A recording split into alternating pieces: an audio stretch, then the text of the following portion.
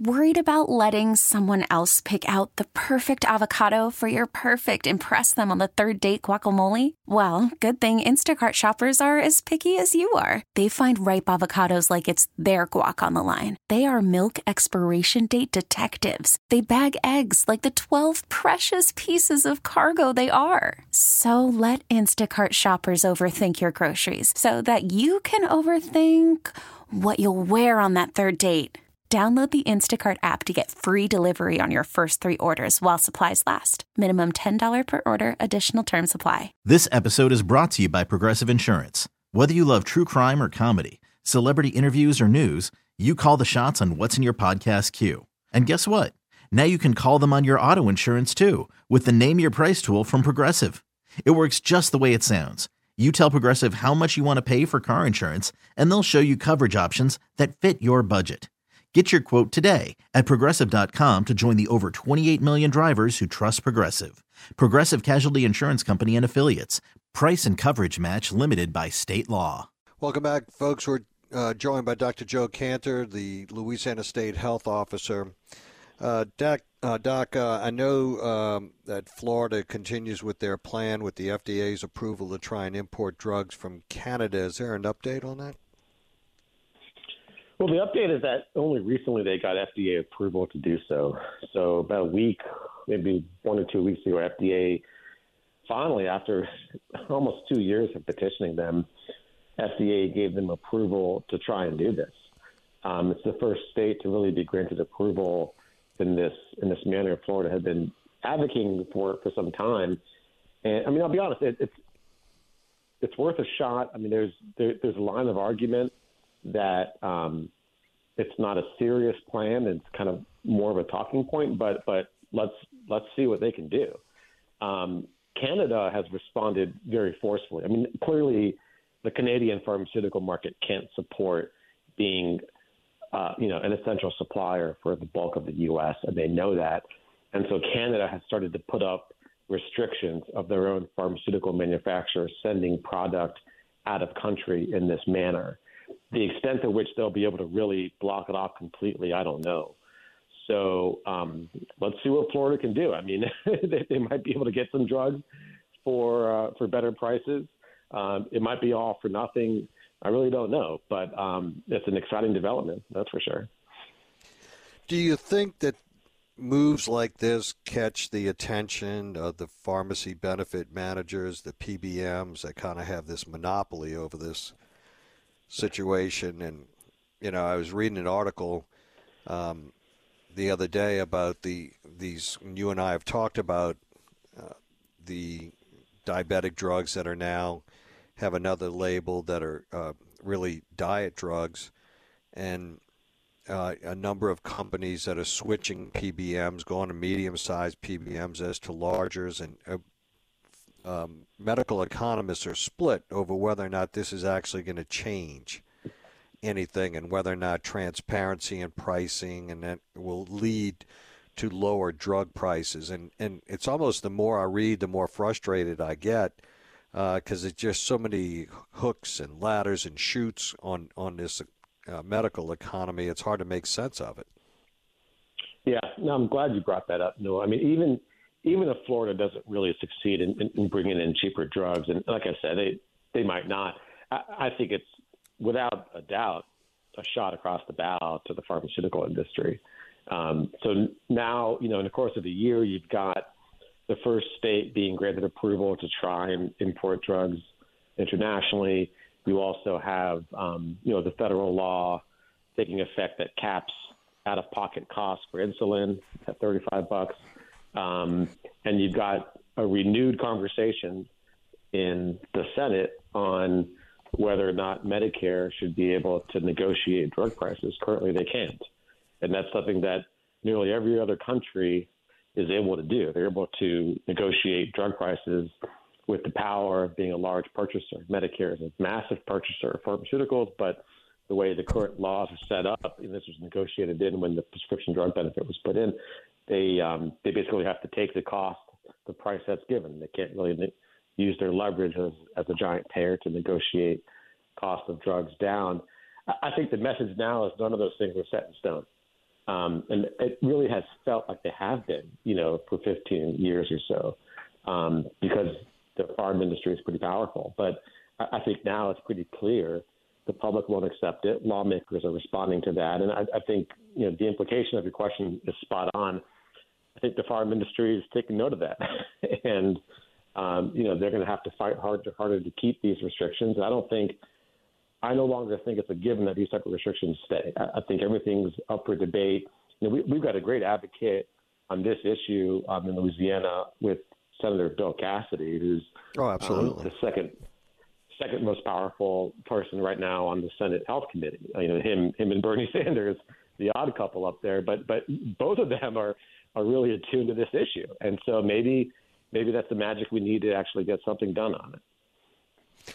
Well, I mean, the restriction that you talk about is exactly why Canada has cheaper prices, right?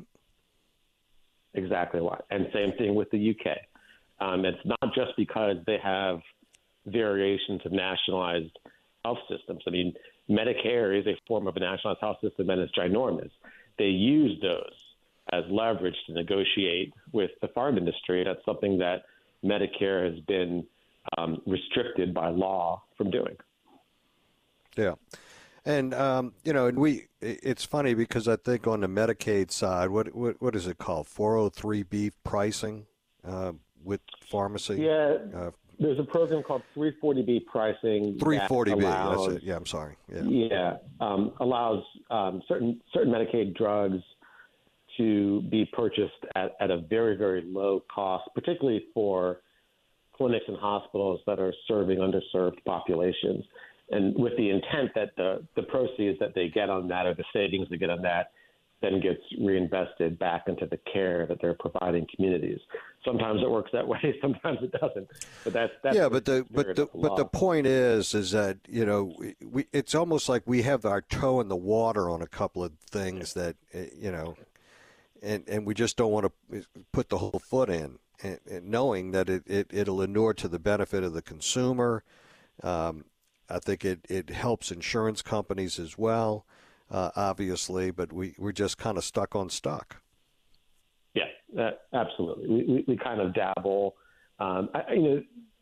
This one issue, I think it's just, the weight of the pharmaceutical industry and their lobbying power has been so immense that, the issue of Medicare negotiating drug prices has just been off the table for so many years. It's not off the table anymore. So I think we're seeing that industrial influence and power slip a little bit. I think the public is kind of realizing they're kind of getting swindled. It's everyone's tax dollars paying for Medicare, which is paying these rates for drugs, and they clearly could get those drugs for cheaper if only the program was allowed to negotiate. So I think people are realizing that now, and lawmakers are realizing that. So I don't see the industry's power here as unwavering as it was, maybe a few years ago. Yeah. And I think what has helped foster and stimulate this conversation, too, was the fact that now a lot of states have engaged in Medicaid expansion. It was demonized for decades. I was one of the few early onset Republicans that spoke publicly about it and said that we needed to do this, only because I saw from the inside out, sitting on a hospital board, the trials and tribulations of not doing it. And, and the fact that we were leaving money on the table in all the other states that were taking advantage of it. And I think a lot of that kind of that demonization approach is kind of diminished in many ways about the medical economy. Yeah, no question. And I mean, with the example you give of Medicaid expansion, a state's going to pay for the medical care of people that don't have insurance one way or the other. They're going to pay it to prop up hospitals that are seeing patients in their ER and having to admit complications on the back end, or they're going to pay a fraction of that on the front end to help give preventative care, in the first place, which is what Medicaid does for a lot of patients. And in the process, you strengthen your hospital industry. That's what Louisiana did.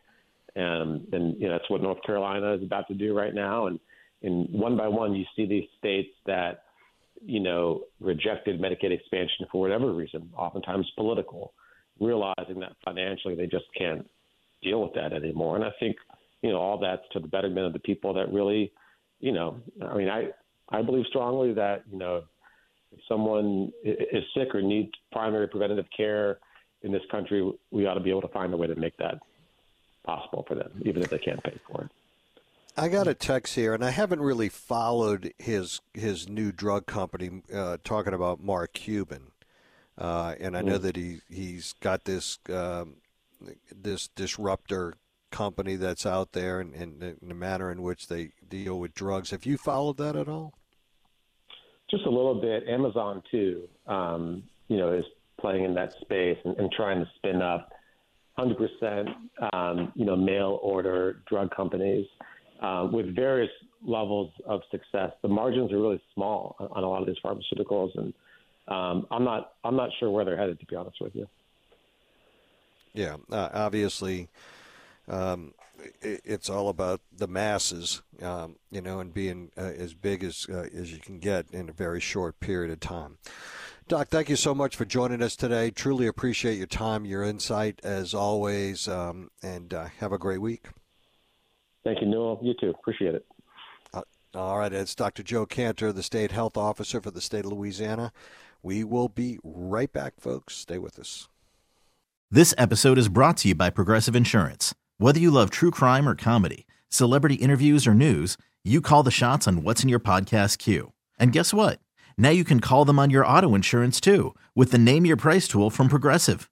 It works just the way it sounds. You tell Progressive how much you want to pay for car insurance, and they'll show you coverage options that fit your budget. Get your quote today at Progressive.com to join the over 28 million drivers who trust Progressive. Progressive Casualty Insurance Company and Affiliates. Price and coverage match limited by state law. We really need new phones. T-Mobile will cover the cost of 4 amazing new iPhone 15s, and each line is only $25 a month. New iPhone 15s? It's better over here. Only at T-Mobile, get 4 iPhone 15s on us and 4 lines for $25 per line per month with eligible trade-in when you switch. Minimum of 4 lines for $25 per line per month with autopay discount using debit or bank account. $5 more per line without autopay, plus taxes and fees. Phone fee at 24 monthly bill credits for well-qualified customers. Contact us before canceling account to continue bill credits or credit stop and balance on required finance agreement due. $35 per line connection charge applies. See T-Mobile.com. O'Reilly. Protect your vehicle's engine with a full synthetic oil change and save with Mobil 1 at O'Reilly Auto Parts. Purchase 5 quarts of Mobil 1 full synthetic motor oil and receive a $10 O'Reilly gift card after rebate. See store for details. With your Mobil 1 purchase, you'll also receive 2 times points during O Rewards Bonus Points Month at O'Reilly Auto Parts. O'Reilly.